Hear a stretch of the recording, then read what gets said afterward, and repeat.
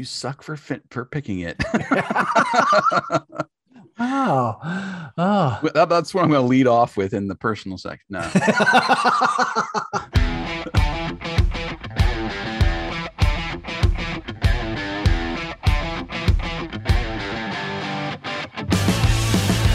Welcome to the Greatest Lists podcast, a show about music and lists. This season, your hosts Jason and Eric are counting down the top 50 movie soundtrack songs from the 80s. Think your favorite made the list? Tune in and find out. Take it away, boys. Welcome to Greatest Lists, a music and talk podcast featuring lists of the greatest songs of all time. I am Eric, your host for this episode. And joining me, as always, is my co-host, Jason. What's going on, Jason? I appreciate you not forgetting about me. How could I forget about you? There we go. That's confirmation right there. I'm unforgettable. A quick note that this episode is sponsored by HalloweenCostumes.com. You can save 20% off your next order by clicking the promo link in today's show notes. But don't wait too long because the 20% offer expires Halloween night. Don't forget about it. Yep. We are continuing our list of the top 50 80s movie soundtrack songs, and in this episode, we're up to number 11 in our countdown, just outside the top 10. I can't believe it. Oh, man. This song comes from one of the most iconic 80s movies of all time. We're talking about Simple Minds and Don't You Forget About Me from the movie The Breakfast Club. By the numbers. Released in February of 1985, this song hit number one a few months later in May and stayed there for 3 weeks. And while they had enjoyed some success in their native UK, Simple Minds had yet to break through in the US. And this was their only number one song and their biggest hit in the US to date. But this was actually the song that nobody really wanted. It was offered to a multitude of people, including Bryan Ferry, Billy Idol, Corey Hart, and The Fix. Really? And every single one of them turned it down. Now, see, I knew about Billy Idol, but right, Corey Hart, that sounds interesting. Actually, Corey Hart, one person wanted to give it to him, and somebody else said that he didn't have the voice for it. So it wasn't actually offered to him, but he was in the conversation. Mm-hmm. But it was offered to Bryan Ferry, Billy Idol, and The Fix outright, and they all outright turned it down. Amazing. Yeah. Now, the Simple Minds initially turned it down as well because they weren't too excited about recording something that they didn't write. At the time, lead singer Jim Kerr said, and I'm not going to use all the words that he used, but he said, we are simple effing minds. We don't do songs that sound like Simple Minds. We are Simple Minds. We do our own songs. Okay. At the time, Jim Kerr was married to Chrissie Hynde of the Pretenders. And she's the one that finally persuaded the band to take the song. But even beyond that, the band seemingly tried everything in their power to sabotage this thing. When they finally agreed to record, Jim Kerr fought to change some of the lyrics. And it wasn't until they actually set up a viewing for him to screen the movie and put the lyrics in context that he finally relented and didn't want to change the lyrics. Interesting. And then when it came to the video, the director didn't want to use any real movie footage in the video. But he and the band were finally convinced to show a little bit of footage on the TVs that were on the set of the video.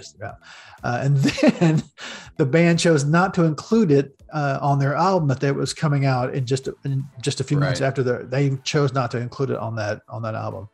And really what happened was the band showed up to a London studio. They arranged and recorded the song in 3 hours, believing it would be a throwaway song on a forgettable movie. They were so not excited about recording the song that they left placeholder lyrics in place. So the signature la la la la's at the end of the song were just placeholders that they left in place because they didn't feel like going back and fixing it. Oh, wow. Can you believe that? It's just such a natural fit. That's crazy. I know. That's crazy. Years later, Jim Kerr said, yeah, we were a bunch of effing idiots. That about sums it up, man. Yeah. I mean, I know the song isn't on Once Upon a Time, but that's one of my favorite albums of the 80s. and it really doesn't need it, in my opinion. But it's No, it amazing doesn't. they left it off. You know, that's They felt like it didn't. I read a different article where they said they felt like that song didn't sound like them enough to put on that album, and that it would stick out like a sore thumb. So that's why they left it off. Let's get personal. So, since you feel like I stole this song from you, Jason, I'm going to let you lead off with look at you with your personal connections to this song. I feel very privileged, but just let the record show I'm insanely jealous you picked this song. Everybody knows that. I had the notion to put it in the top 10 because it's just not one of my favorites from the 80s, but of like all time. If I'm like putting an all-time song list together, it's in my top 10 easily. Wow. I love this song. And Breakfast Club is my favorite Brat Pack movie. And top 5 John Hughes easily. So Nice. It was just one of those movies that I seemed to come across on cable all the time. I didn't see it in the theater. I was too young. Right. Still only it came out in 86, 85. 85. Okay. So 9 years old. Still too young to see an R-rated movie then, but it just was I would find it all the time on cable. And, it probably wasn't until like the late 80s or early 90s that probably in my rated R phase, like I talk about all the time, when I saw the theatrical rated version. R phase. I love that. I mean, basically it's just full of swearing. So it really wasn't, I wasn't missing anything. I was just getting all those wonderful words that the censors put into out movies back in the 80s, to put them on TV. Yeah. So, I mean, I usually get the notion to watch it at least once a year. I mean, it's not so much any one character that draws me into the movie. I just like the overall story and how they come together. I'm probably a little between the geek and the athlete as far as where I was in high school, So a little bit of Brian, a little bit of Andrew. Yeah. I don't identify really. Everybody wanted to be Bender, of course, but I never had the balls to be Bender in school. I just could never pull that off. But it's just so intertwined with the movie, and I like the way they use it just at the beginning, at the end of the movie. I don't think they use it at all kind of in the middle. It's just kind of a bookend to the thing. Yep, exactly right. And it was really my gateway to Simple Minds, it and Alive and Kicking. Mm-hmm. So I do remember seeing the music video on MTV, like you were mentioning. It's just all them. They look like they're in like a real dirty thrift store. Yeah, There's just it just stuff, keeps piling up. There's stuff everywhere. Yeah. And then every once in a while you see the TV laying on the floor and you'll get a little clip of the movie. So, that was really watching the music video. I don't know. I didn't really need to see all the scenes, but I'm sure they wanted to have those scenes in there, judging by, the trend at the time of just putting all those movie clips in there. Yeah. So it I don't know. I still enjoy it. One of my earliest vinyl purchases was Once Upon a Time, that album.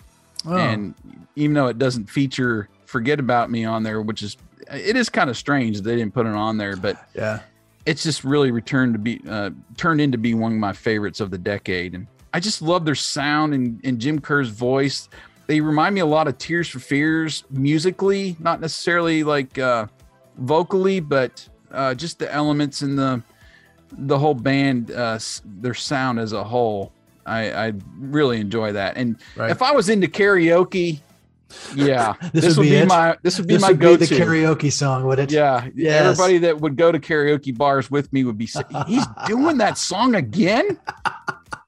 I mean, great. There's Jason. We know what song he's going to sing. Yeah. But I also love Wang Chung's song on this soundtrack, Fire in the Twilight, which is used during the hallway chase scene with Vernon, Yep. That one, between the two, they're in my playlist, and I listen to them both a lot. But nice. The movie has just been always one of my favorite John Hughes, my favorite Brat Pack era movies. And like I said, it's the overall movie itself Yeah. Not necessarily one of the characters that I'm putting myself in with, but I just Right. like, it's almost like you're spying on them, you know? It's Yeah, cool. I get that. Yeah, that's totally. So what about totally you now? like- Turn it back over to you. What's your history with Breakfast You know, Club? this was another one that we tried to get in to see at the theater and couldn't get in, because we were 15 at the time, if I remember right. Mhm. But it's not I wouldn't say it was one of my. I would say it's probably top 10 John Hughes, but it's not in my top 5. Okay. I'm a big. I mean, I like the movie. If it's on, I'll usually watch it. But I don't know. I didn't connect with it as much as I did a lot of the other John Hughes movies that I've seen over my lifetime. Okay. But the song, though, I love the song. I've always loved the song. I don't know how many times I've seen that scene where he throws his hand in the air. Throws the fist. Yeah. Yeah, and it's just it's just an iconic scene. But yeah, I don't think I have the attachment to it that you do. In the 90s, I saw Billy Idol a couple of times in concert, and both times I saw him, he talks about how stupid he was for not recording the song, and then he would perform his version of the song. And Interesting. He's got the voice. I'm not gonna lie. Yeah. It was they're pretty darn good version. The one you find on Spotify now is not very good because he's really rocked it out. But the ones I heard in the 90s that he did it live, they were really darn good. It makes me wonder what would have happened to Billy Idol if he had recorded this and it blew up the way it did for Simple Minds. You know what I'm saying? Mm-hmm. The Breakdown. So my favorite part of the song are the drums. I just love how tight and how crisp they sound. Oh yeah. And I was talking to a drummer that I was in a band with once, and he literally took me down it was like a master class of the song about how he could tell the Simple Minds drummer wasn't using a click track, that he was using his own time in his head when he was recording the drums. And he took me like beat for beat and frame for frame of how he could tell that the drummer wasn't using a click track. For the life of me, I can't tell you how we got into that conversation or why, but I got stuck in that conversation. And that gave me even more appreciation for the way the drums sound. I just love how tight they sound and how crisp, when that pops that snare drum and how tight it sounds. I also love Jim Kerr's voice. He's just got this tone to him that. Yeah, his voice is really, it's almost whispery when he gets really low, and I love it. But I like the radio edit. I mean, I just love the way it starts. Just boom, it hits you immediately with the big drums and the synth and the guitars and the hey, hey, hey, hey vocals. The album cut though starts with more drums, and then it hits you. Yep. And you get a little bit more of the hey sections, and then the ending is extended a little bit more. So it's nothing major really that they edited out for the radio. But what I listen to in my car is the 12-inch mix, which goes 7 minutes. Wow. It really extends the intro to about a minute with that drum beat. Holy cow. You get some bass in there too, even before he starts singing. And the keys, they all come in before he even starts to sing. It's so great. And then you get this phaser effect with the keyboard into that first verse, which is just awesome. You've got to go listen to the 12-inch mix because it's so great. There's so much you can latch your ear to on this song. As a singer, the vocals, they're just so up and down and fun to sing. And the drum pattern and the fills are great to air drum with, the keyboards give you some really great hooks throughout the song as you anticipate the next lyric. And then the bass, just a really great path throughout the song. It's all just catchy as hell. And yet they work so well together. So you can latch your ear onto one of them, but all together, it's just, it's so good. My favorite part of the song is easily the bridge, where it takes you to you get that final series of laws. And then right after the chorus, that beat drops. Yep. And then you just hear the bass, doom, doom, doom, doom, doom, and you hear then the kick drum comes in. It's playing along kind of with the bass, and then the keyboard kind of sets the background with Jim Kerr's vocals, "Will you walk away?" You know, and I'm not going to try to sing. I suck at singing. Come on, call my name. You know, he just goes through that whole pattern. And then you get that epic drum fill right back into the chorus. And then the laws at the end of the song really take you there. It's so good, man. There's something about breaking the pattern in a song, like when you have a bridge or a solo and it's maybe a little bit different or just drops out altogether like this one kind of does. And songs that don't have that, I'm like, why are you in a hurry to end the song?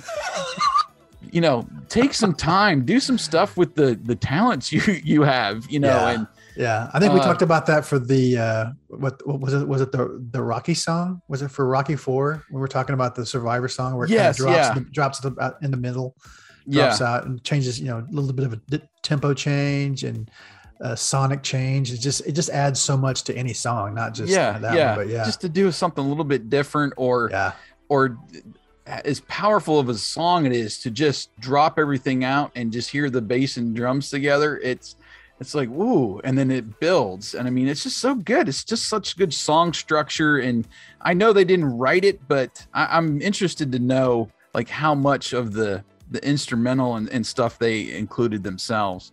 Because it does sound a lot like some of their other songs out there and how just musically, you know, they input a lot of little things. So I mean, I do know that they, you know, like you said, they didn't write it, but they rearranged parts and arranged it when they were recording it. And they did all of that. They recorded all of what you hear in 3 hours, which just, I mean, nuts, man. 3 hours changed your entire career because you're still making money off of this song. I mean, every time, you know, it plays on a you know, when the movie plays or when somebody cops that scene and makes fun of it or whatever, you're getting royalties off of that. Three hours changed your freaking life and you didn't even want to do it. Yeah. I mean, that's crazy. Well, I would just recommend people go out and check out the 12-inch mix. It goes 7 minutes and it's just so much. I got so much more appreciation for the song listening to that versus some of the other songs we've mentioned along the way that doesn't add much when you try to remix it or try to extend it. This really adds a lot to it and really builds even in between the verses. It's extended and doesn't necessarily jump right into the next thing. So I love the longer version. Well, so Don't You Forget About Me lands at number 11 on the countdown of the top 50 80s soundtrack songs. And I was only going to have one bonus song, but I'm going to take your word for it and add a second bonus song to this week. The first one is a song by Simple Minds from their album Once Upon a Time called Sanctify Yourself. That's probably my favorite Simple Minds song. And because you've talked about it so much, we're going to also add the 12-inch version of Don't You Forget About Me as a bonus song. Okay. So that'll be out there as well. So if you have Spotify Premium, you heard the song in its entirety, and you're going to hear these two songs in their entirety as soon as we get through talking. If you're a free Spotify user, shame on you. Go out and get Spotify Premium because it's the best way to listen to our podcast. Because if you're a free Spotify user, all you're going to hear are quick snippets of these songs. If you're listening outside Spotify, visit the Song Whip links in the show notes. That will connect you to the songs in your favorite music app. You can give us your thoughts on today's episode or any episode via social media. You can find us on Twitter at Greatest Lists.